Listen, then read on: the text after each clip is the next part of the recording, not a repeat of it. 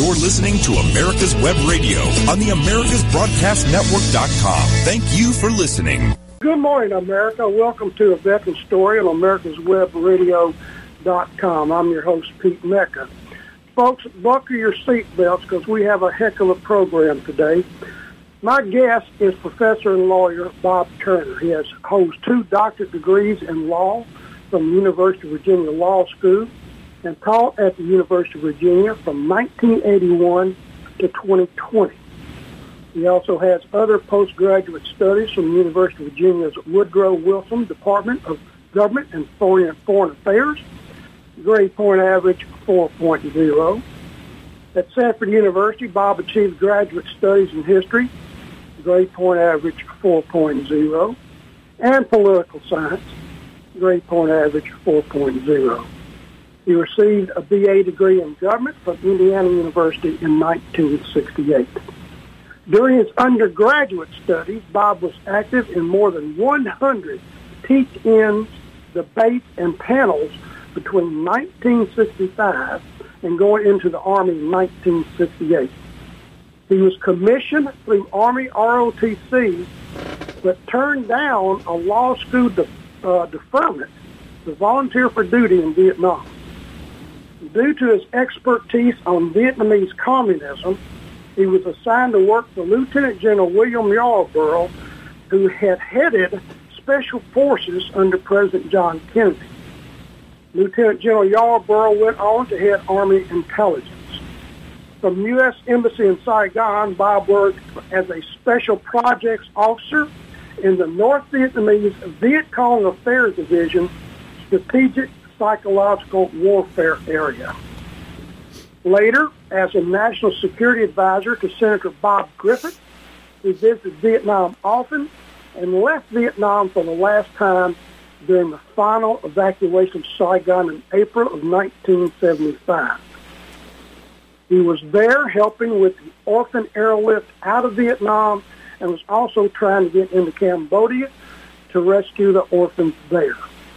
He visited 42 of the 44 provinces in South Vietnam, as well as areas in Laos and Cambodia. After leaving the Army, Bob became a fellow at Sanford's Hoover University of War, Revolution, and Peace, where he penned his first book, Vietnamese Communism. Thus far, he has authored or co-authored 17 books and published op-eds in the New York Times, Wall Street Journal, USA Today, Washington Post, and many more. And he's working on 6 new books now. He has testified before more than a dozen different congressional committees.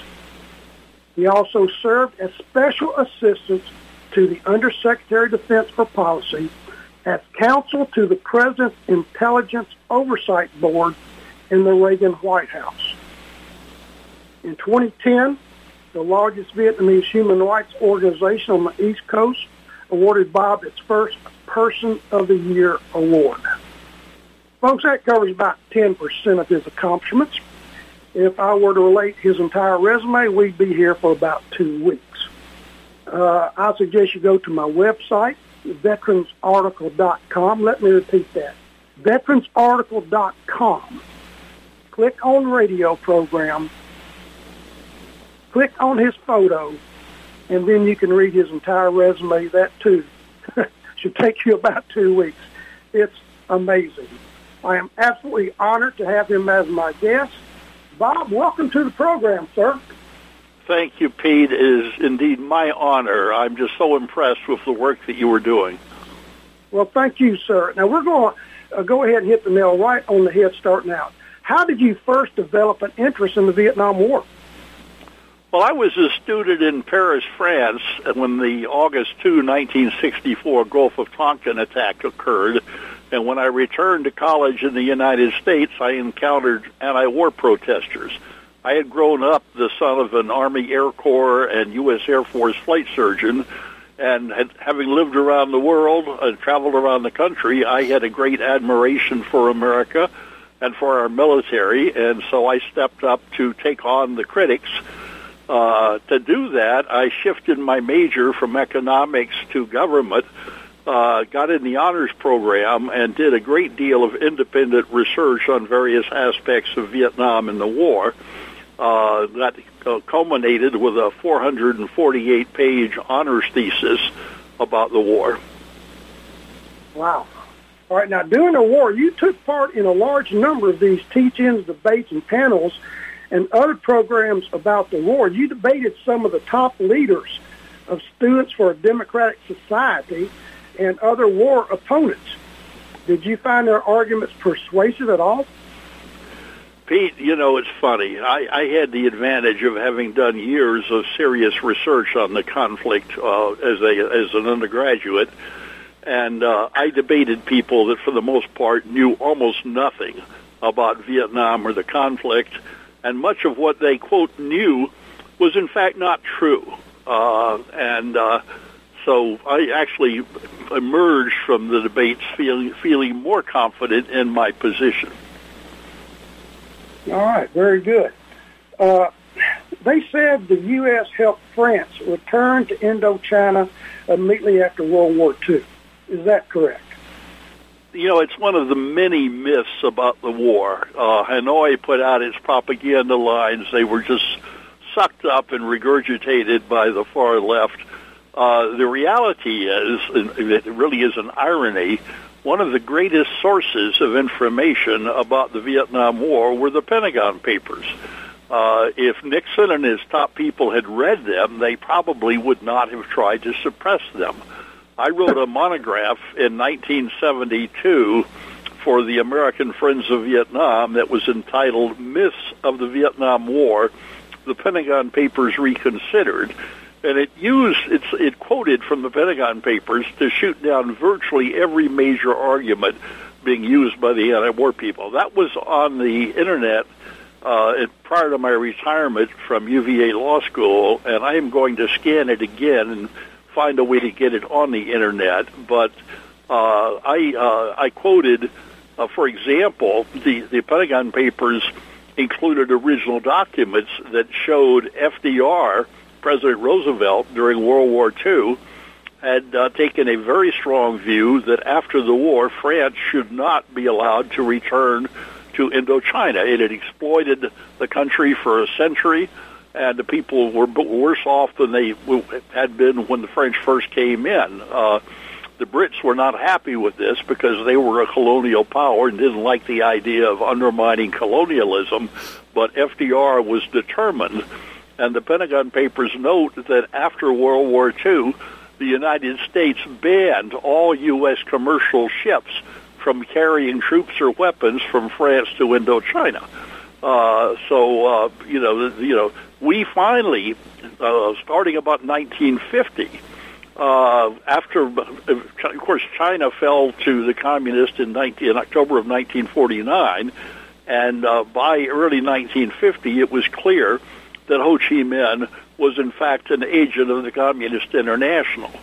At that point, we decided that stopping the advance of communism was more important than opposing French colonialism, and we started funding much of the French effort. And we actually considered at one point using nuclear weapons to help France avoid defeat in Indochina, although that was... Ike put a condition that the British would have to join us in the operation, and they refused to do it, so we allowed the French ultimately to lose. Wow. Perhaps one of the biggest disputes was over whether there was aggression from the North or was it just a civil war in South Vietnam. Where do you stand on that?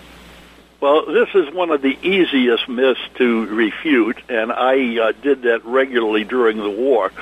I used to travel, because I was an undergraduate, often taking on professors. At one point, I took on 3 professors and a minister in Manhattan, Kansas, and so I would carry 2 large, what we used to call catalog cases. They were like double-sized briefcases filled with documents and books and so forth, and one of the things I often took with me was a copy of Volume 1 of the Proceedings of the Third Congress of the late Lao Dong Party, the Vietnamese Communist Party, or what they call the Workers' Party. It documented at the Third Party Congress in May of 1960, the party had passed a resolution calling for, quote, our people in the South, end quote, to set up a national liberation movement headed by a Marxist-Leninist party. Lê Duan, the first secretary of the Lao Dong Party, gave a speech, again making the same point, and they passed the resolution. So this was very clear. But more importantly, after the war, Hanoi published its official history of the war. A friend of mine translated it into English. It was over 500 pages, and the English title, it was published by the University Press of Kansas under the title Aggression from the North. And you can find it on Amazon, and if you want to understand whether there was aggression from the North, the title was Victory in Vietnam, Aggression from the North was the title of a 1965 State Department white paper that was rejected by academics all over the country. Oh, this is a lie. The National Liberation Front is independent and so forth. But that was just absurd. And in the book, Victory in Vietnam, the party documented in great detail the May 1959 decision to open the Ho Chi Minh Trail and start pouring troops, weapons, supplies down through Laos and Cambodia into South Vietnam to overthrow its government by force. That was every bit as illegal as when North Korea, Korea had also been divided temporarily into two parts after World War II. And when North Korea invaded South Korea trying to unify it, the UN Security Council denounced it as aggression and asked the United States to lead a multinational force to drive the North Koreans out of South Korea. I used to teach both international law and constitutional law, and on both areas, the Vietnam War was absolutely legal. Yes, there were some individual war crimes, as there were in virtually every war that ever existed, but the basic goal of protecting South Vietnam from communist aggression was the same reason, that we've gotten involved in most of our wars. Okay, very good. Bob, I do hate to interrupt you. We're going to have to go to our first break. This is so interesting. Folks, we'll be right back after our first breaks. Please stand by. Hi, this is Rocky Blair, former four-time Super Bowl champion with the Pittsburgh Steelers and Vietnam veteran. As a board member, I'd like to talk to you about Warriors to Citizen, a nonprofit organization that helps American heroes, soldiers, police, fire, EMT, and their families recover from the psychological harm caused by career-induced stress. Over the last 20 years, broken relationships have been a major causal factor for the highest documented divorce rate and resulting suicides in this population. This program, From Warriors to Citizen, is delivered free to families by professionals, all whom served in uniform and understand the needs to be addressed. I ask for your support, so please go to our website, warriorstocitizen.org, and find out how you can help, either by making a donation or sharing this information with an American hero that you may know. And thank you. If you live to serve and want to make an even bigger difference, consider joining the U.S. Army. With training in fields like medical care, linguistics, and engineering, an Army career can amplify your efforts with humanitarian opportunities all over the world. Plus, you'll receive competitive pay and incredible benefits, so you'll be taken care of, too. Learn more at GoArmy.com. You're listening to America's Web Radio on the AmericasBroadcastNetwork.com. Thank you for listening. Okay, folks, we're back with one of the leading authorities on the Vietnam War, Professor Bob Turner. Bob, we were talking about laws. Was it lawful or unlawful? War critics argue that the United States violated the 1954 Geneva Agreements, and thus our intervention in Vietnam was unlawful. Is that true? That was one of the most popular arguments I heard, and just about the irony is almost every debate I had, I got the same litany of arguments, and this was a core one. And the answer is, and again, the Pentagon Papers document this thoroughly, as do several books on the Geneva Conventions. There were two documents that came. The Geneva Conference started out talking about Korea, and it did not produce success there. And on May 7th or 8th, it turned to discussing Indochina. Thanks to brilliant political advice from the Chinese communists, Wen Giap held off the final attack at Dien Bien Phu so that Dien Bien Phu fell the day before the Geneva Conference turned to Indochina on May 7th, 1954. That brought down the government of the Linnell government in Paris and brought to power a socialist who promised to end the war within 30 days or quit his job. Anyway, at Geneva, there were two documents. There was a ceasefire agreement negotiated totally in secret by the French and the Viet Minh military. Didn't bind South Vietnam. The French had already given the government of what it called the State of Vietnam complete control over its foreign relations, so France could not commit it legally under international law. The other document was the final declaration of the conference on July 21st, 1954, and because South Vietnam and the United States refused to sign that, it was an unsigned document that was endorsed by a number of participants at the conference. But South Vietnam and the United States both took the very clear position. First of all, they opposed division of Vietnam, which the South Vietnamese said would inevitably lead to a permanent division. But they said that if there is partition, reunification should occur as a result of free and fair elections supervised by the United Nations to make sure they are conducted freely. The U.S. insisted upon that same point, and Walter Beadle Smith, General Smith, announced on the 21st of July that the U.S. was not committed to anything other than we would not use force to undermine the accords, but that we continued to believe that divided countries should be united based upon UN-supervised elections. That was a very wise decision because Hanoi did have some sham elections in which Ho Chi Minh never received less than 99.98% of the vote, and his top lieutenants never received less than 98%. They had a majority of the population. Molotov said at Geneva, he was the Soviet foreign minister and the head of their delegation. He said that UN supervision would interfere with the rights of the Vietnamese people to determine their own future. And so their game was, we're going to hold an election in our zone, we're going to tell you how it came out, and then, you can add 20% to a unanimous vote in the South, and you're still going to lose because we got more people.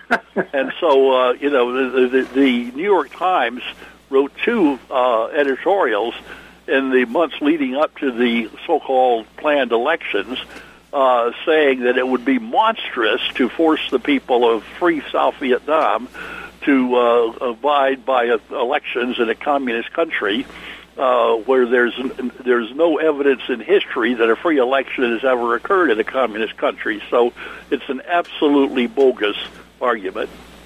I understand. Thank you for that. Now, one of the biggest arguments was that we misunderstood our enemy, that Ho Chi Minh, the leader of North Vietnam for most of the time, was just, in fact, a nationalist and not a communist.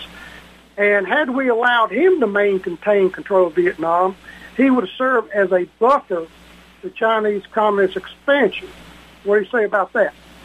Well, Pete, I was teaching at Queens College in New York in the mid 60s, and after my part was over, somebody gave me a little piece of rice paper, a little like a leaflet that said, if you want to know more about the American war of aggression against the people of Vietnam, write Citizens Committee for Peace and so forth, box so-and-so, Hanoi. And I did that. And I said, I want to know more about the American War of Aggression. And every 3 to 6 months, I would get a care package, usually 2 to 4 inches thick, with pamphlets and books in English that Hanoi had published. And they included all 4 volumes of Ho Chi Minh's selected works and various biographies of Ho and so forth. And one of the ironies is Hanoi's own biographies very accurately traced Ho Chi Minh's history. Ho was born on May 19th, 1890. He left Vietnam in 1911, ultimately wound up in Paris, and in December of 1920, Ho was a co-founder of the French Communist Party. He actually spoke out in favor of the Socialist Party joining the Third International, or the Comintern, the Communist International, and shortly thereafter, he traveled to Moscow, where he was trained and became an agent of the Communist International, the Comintern. He traveled all over the world on a Soviet passport as a Comintern agent.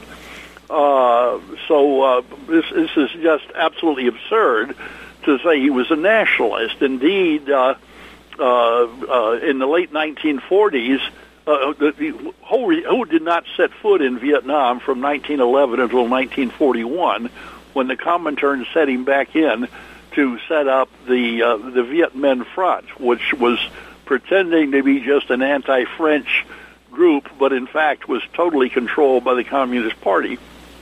And Viet Minh Radio in the late 1940s denounced Tito as a puppet of the United States imperialist. In January 1950, Ho established the Democratic Republic of Vietnam, what we call North Vietnam, and he called out to all countries in the world to recognize his new government. And one of the first countries to do that was Tito's Yugoslavia, and Hanoi rejected the offer of recognition. Now, scholars on the other side used to respond, well, Turner's right on that, but that's because Ho was desperate for Soviet assistance for weapons so he could free his country, and Stalin and Tito were feuding.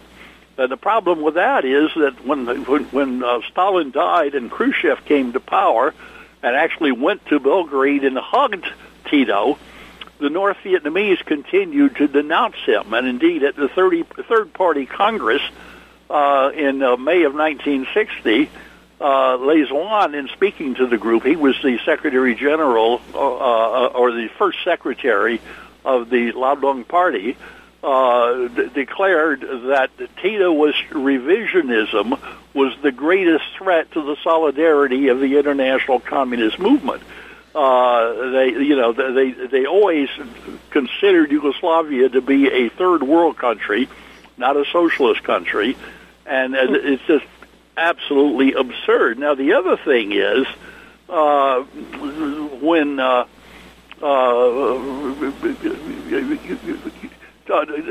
North Vietnamese declared that Comrade Mao had most correctly carried out the teachings of Lenin on armed struggle. And even after we abandoned Vietnam and allowed the communists to take power, they were promoting revolution around the world, among other things, by sending thousands of M16s and other weapons we had left behind through Cuba and Nicaragua to the FML and guerrillas in El Salvador. Our NSA had intercepted what was going on. Shafiq Handel was the Secretary General of the Salvadorian Communist Party, and he went to Moscow and asked for Western weapons. He said, I don't want AKs, because if our guerrillas carry AK-47s, they will say we are communists. Of course, they were communists, but they didn't want the West to know that.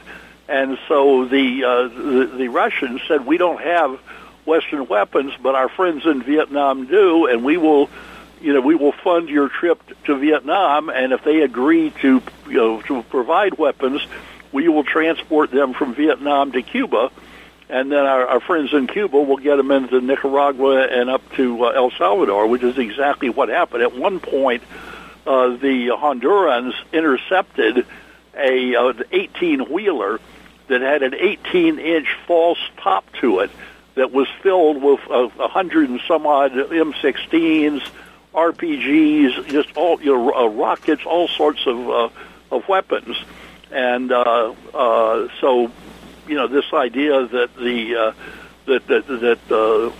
Ho Chi Minh was going to be some sort of a Tito is just absurd. Okay, great explanation. Well, let me add one thing. I mentioned debates. One of my favorite debates was against Carl Oglesby, who had been the national president of SDS. We were at Earlham College in Richmond, Indiana, and in his opening remarks, he said the Vietnamese didn't care about the U.S.-Soviet rivalry. All they wanted was peace and freedom and human rights and so forth. And so when I got up for I decided to use my opening statement to just rebut everything he had said, and every point he made I shot down. And on this one, I had a copy. I said, it's interesting that Mr. Oglesby doesn't think the Vietnamese communists care about the U.S.-Soviet rivalry, but I submit it's even more interesting what the Vietnamese communists say about this, and I happen to have here an English translation of the May 1966 issue of Hoc Tap, which translates studies and is a theoretical journal of the Lao Dong Party. And it says, and I quote, "In the sphere of international affairs, we belong to the socialist camp headed by the great Soviet Union and aligned against the imperialist camp headed by the United States." When I finished my presentation, each document, when I read it, I slid it down the table to Oglesby so he could look at it. When I finished my opening remark and it was time for him to make a rebuttal, he walked up to the microphone and said, "I have nothing further to say," and sat down. And that was not unusual for a debate. That is outstanding. Outstanding. All right, sorry, Bob. We got to go to our second break. We'll be back in just a couple minutes. Just stand by, everybody.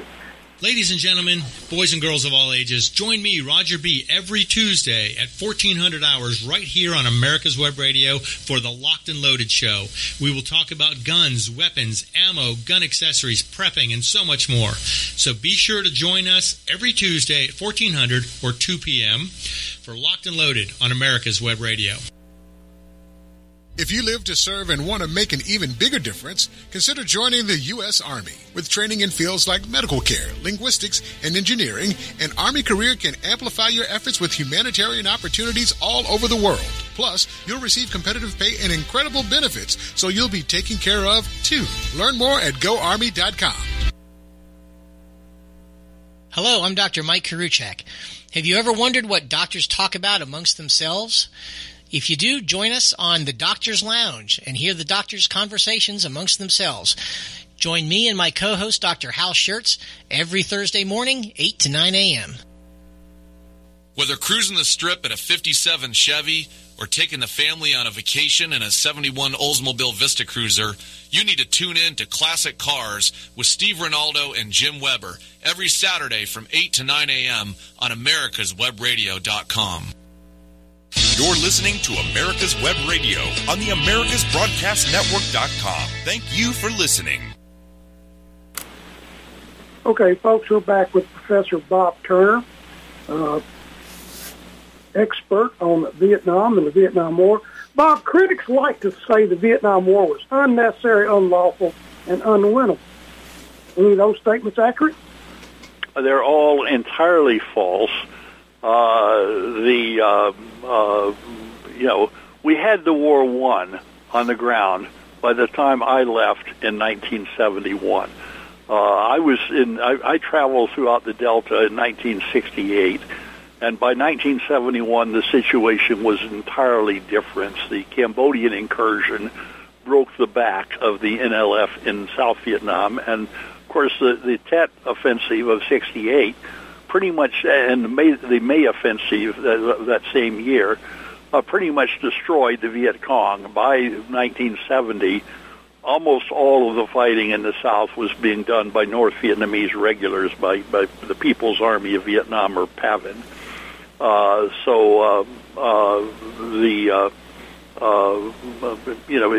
far as it being unnecessary, I would submit that we could have lost the Cold War had we not fought in Vietnam. Lin Pao, the vice chairman of the Central Committee of the Chinese Communist Party, gave a speech, but it was published as a pamphlet that I picked up a copy of in one of the communist bookstores, I think in Philadelphia or San Francisco, and it was called "Long Live the Victory of People's Wars." And he noted that Vietnam was a test case of whether the United States could deal with People's War, what the Soviets call wars of national liberation, and that once the U.S. was defeated in Vietnam, that would show people around the third world that they, too, could do what the Vietnamese did, and there would be a dozen or more Vietnams. The reality, and that would have almost certainly happened, and had we walked away from Vietnam, potential allies would have not wanted our assistance because we weren't reliable. And so they would have tried to cut the best deal they could with the communists, which they would lose. So, in 1964, Thailand and Indonesia, which was the third most populous country in the world at the time, were basket cases, ripe for revolution. They had major communist insurgencies. The Chinese were supporting revolution around the world throughout Southeast Asia, as far away as Mozambique and Africa, providing trainers, money, weapons, and so forth, and referring to their internationalist duty to support revolutions. By delaying the end of the war, China went through the great proletarian cultural revolution. It turned inward. Lin Pao was purged. And by the time we finally abandoned Vietnam, the Chinese were no longer exporting revolution. And Thailand and Indonesia had become much stronger countries capable of withstanding communist assault. So Che Guevara, Fidel Castro's top military advisor, announced in one speech that the future of the revolution in the Western Hemisphere would be decided on the battlefields of Vietnam. So had we walked away from Vietnam early, I think we would have found ourselves faced with the choice of either losing one revolution after another or using nuclear weapons. And I think we might well have lost the Cold War or else gotten ourselves in one hell of a nuclear war as a result. So it is absolutely, all of those arguments are absolutely absurd. Wow. All right. Now, was our side actually defeated by the enemy on the battlefield? Not at all. My friend Harry Summers wrote a book called On Strategy that was quite good. And at the beginning, he has a quote from an American colonel and a North Vietnamese colonel. He actually went up to Hanoi after the war as part of a delegation, and he was that American colonel. And the American colonel said, "You know, you never defeated us on the battlefield." And the North Vietnamese colonel responded, "That may be so, but it's also irrelevant." And both men were right. We did not lose a single major battle in the war. The communists had the initiative. They had they decided when to fight because they could hide their AK-47s in rice paddies, and decide when to come out and fight. They looked like farmers until they decided to become soldiers, so they had the initiative on when to attack. We tried to take it away. We conducted a bunch of operations. Abrams really understood how to fight a guerrilla warfare. Westmoreland was one of the prettiest generals I ever saw, but he was clueless about the war he was trying to fight. He and my old boss, Bill Yarborough, had been West Point classmates and just didn't see things eye to eye. If we had sent Yarborough to Vietnam, the war would have been over probably within months. It's certainly a lot quicker with a lot fewer casualties than turned out to be the case.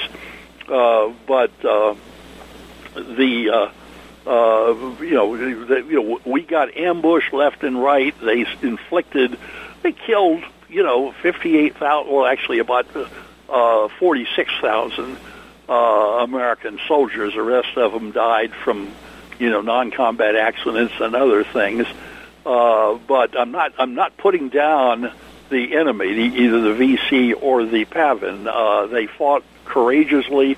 They were had tremendous initiative. They were brilliant in some of their tactics, but they could not defeat the U.S. military. Every time they stood and tried to fight, we brought in air power, naval gunfire, and so forth, and we just kicked their butts. They just didn't have anything to match it. Now, by the end of the war, by the early 70s, they had brought down some 130 Soviet artillery pieces that were incredibly good, and they brought in tanks and so forth. Had Nixon been free to respond to the spring offensive in 1972, what Americans call the Easter offensive, but most Vietnamese don't celebrate Easter, so they called it the spring offensive, we could have just kicked their butts. No question about it. Those tanks, you cannot hide a tank in a rice paddy, and our attack aircraft would have just blown them to hell. But we weren't allowed to do that. I sat on the Senate floor and listened to Ted Kennedy talk about, this was in 74, talk about South Vietnam didn't need any more aid. They had, I've forgotten his figure, but it was X billion dollars worth of equipment. And that was true.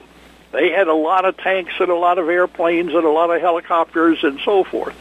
And they had virtually no fuel, no spare parts, and no ammo. And one of the great ironies in life is that a tank without fuel and ammo is less valuable than a rock, which you can at least throw at the enemy.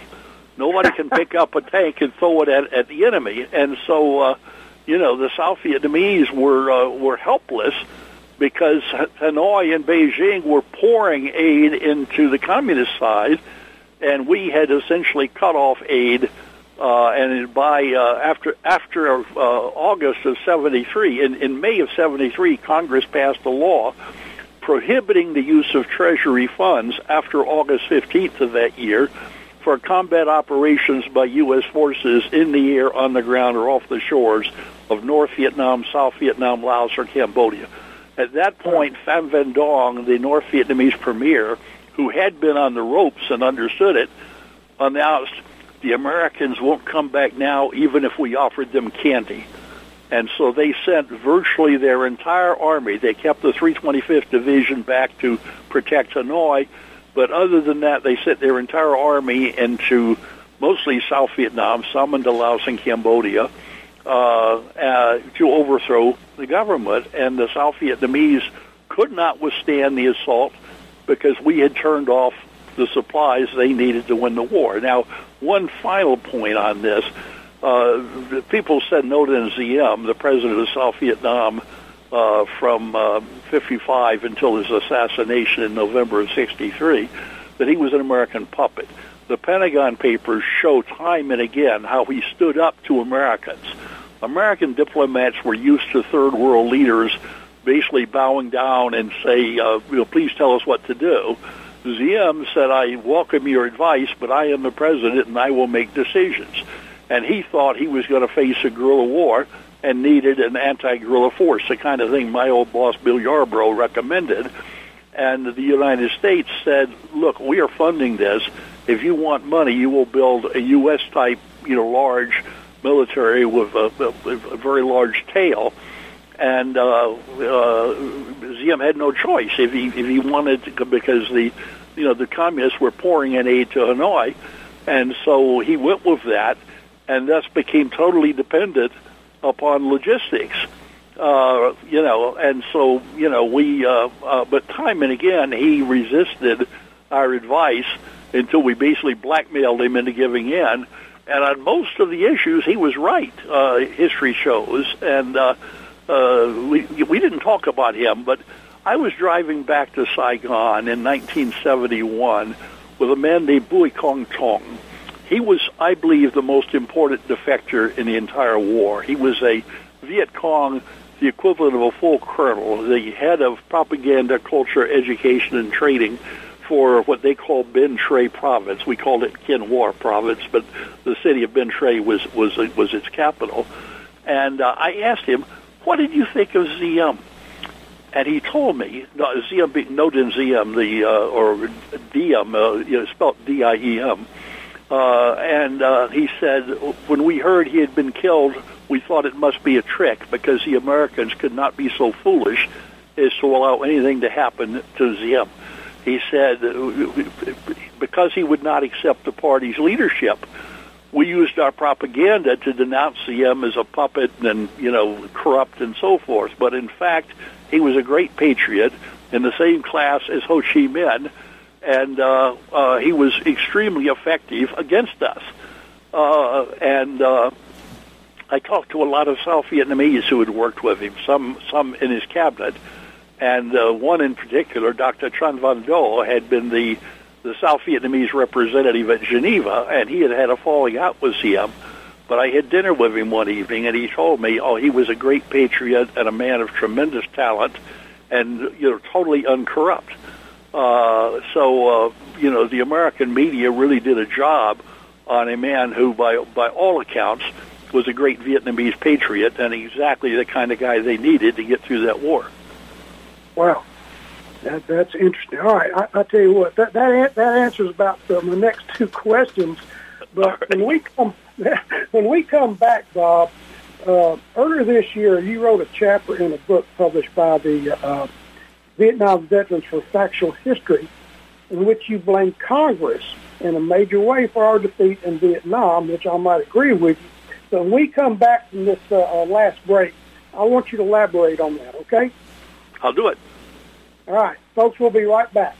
Ladies and gentlemen, boys and girls of all ages, join me, Roger B., every Tuesday at 1400 hours right here on America's Web Radio for the Locked and Loaded Show. We will talk about guns, weapons, ammo, gun accessories, prepping, and so much more. So be sure to join us every Tuesday at 1400 or 2 p.m. for Locked and Loaded on America's Web Radio.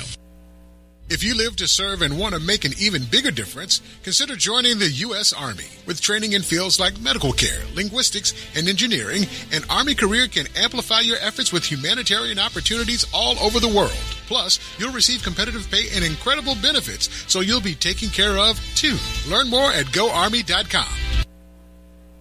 Whether cruising the Strip in a 57 Chevy or taking the family on a vacation in a 71 Oldsmobile Vista Cruiser, you need to tune in to Classic Cars with Steve Ronaldo and Jim Weber every Saturday from 8 to 9 a.m. on americaswebradio.com. You're listening to America's Web Radio on the americasbroadcastnetwork.com. Thank you for listening. Okay, folks, we're back with Professor Bob Turner. Bob, tell us about Congress and our defeat in Vietnam.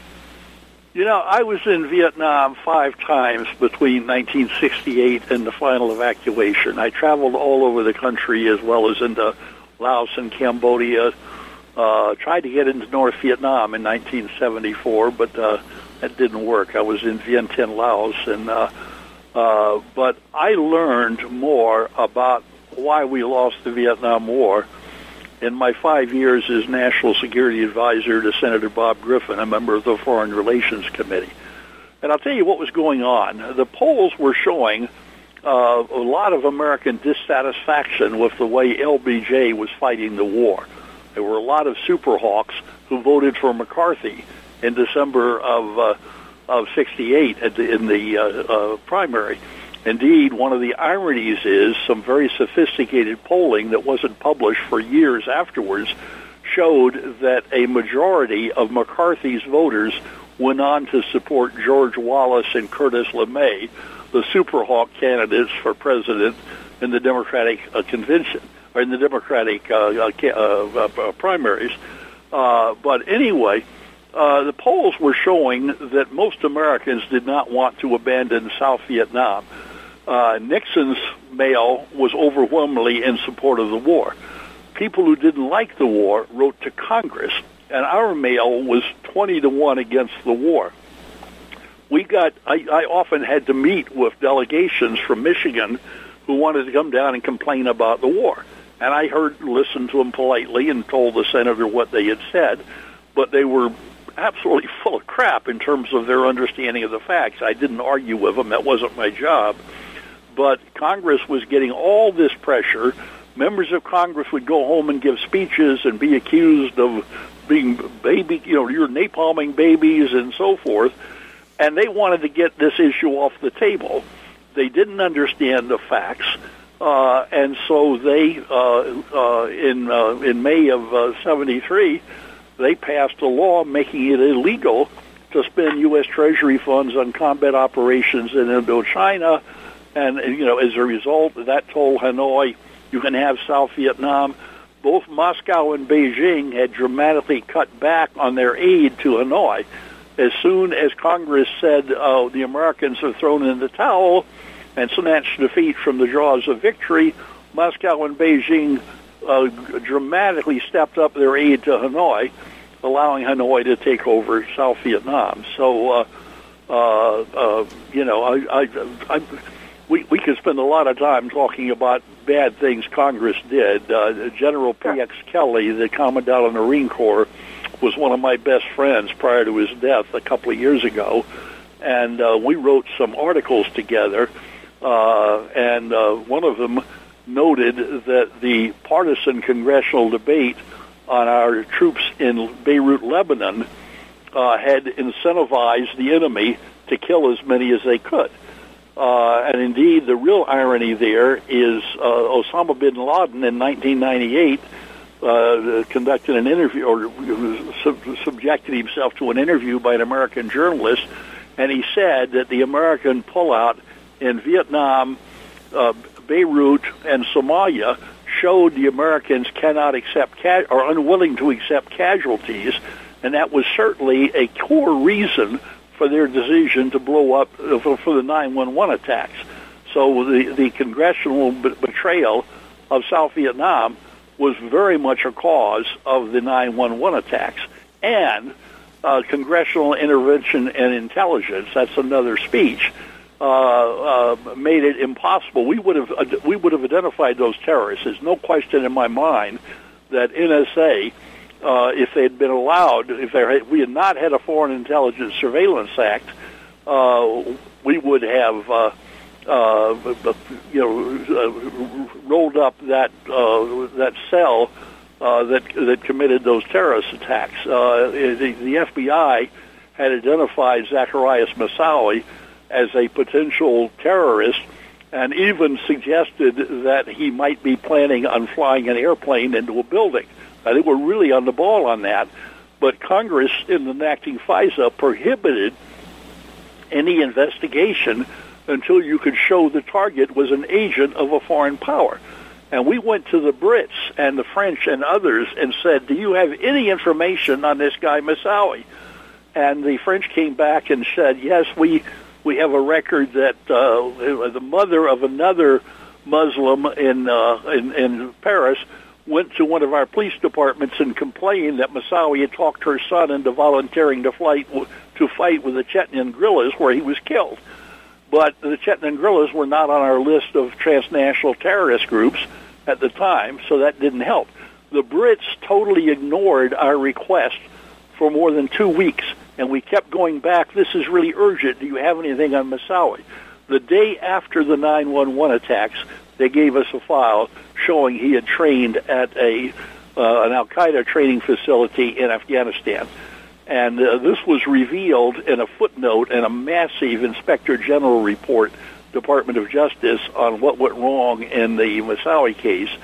And in their footnote, they said, we don't know why the British didn't give us the information earlier. Well, I do know. The former general counsel of one of the British intelligence agencies had told me earlier, not in this context, but that America's inability to keep secrets made it very difficult for the Brits to share intelligence with us.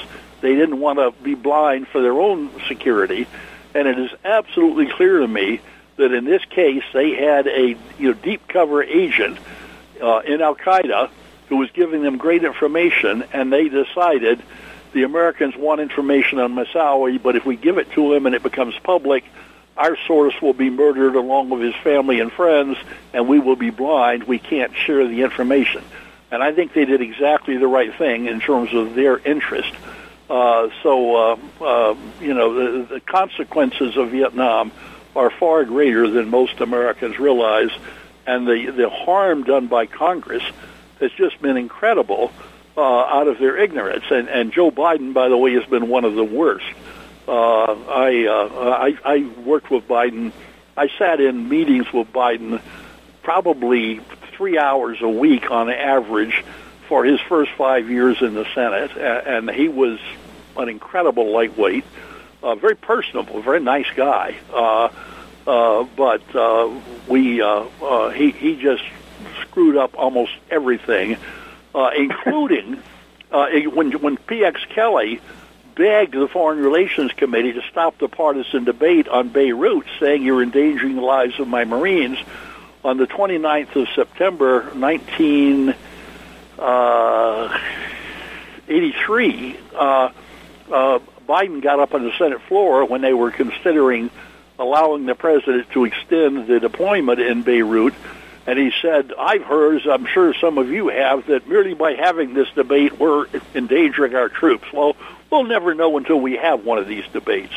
And 2 weeks later, a terrorist bomb killed 241 sleeping Marines, and Biden got his answer.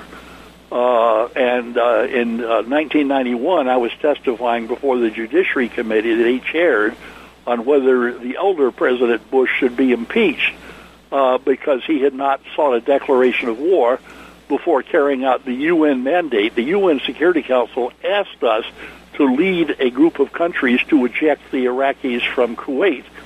And at that point, after a long hearing, Biden said he had to go catch his train to go back to Delaware, and I said, Senator, I know it's unusual, but will you allow me to ask you a question? And he said, sure. And I said, is it your view that to this point, President Bush has violated the law in his handling of this issue? And he says, well, unless you're talking about the War Powers Resolution, which is only of academic interest, the answer is no.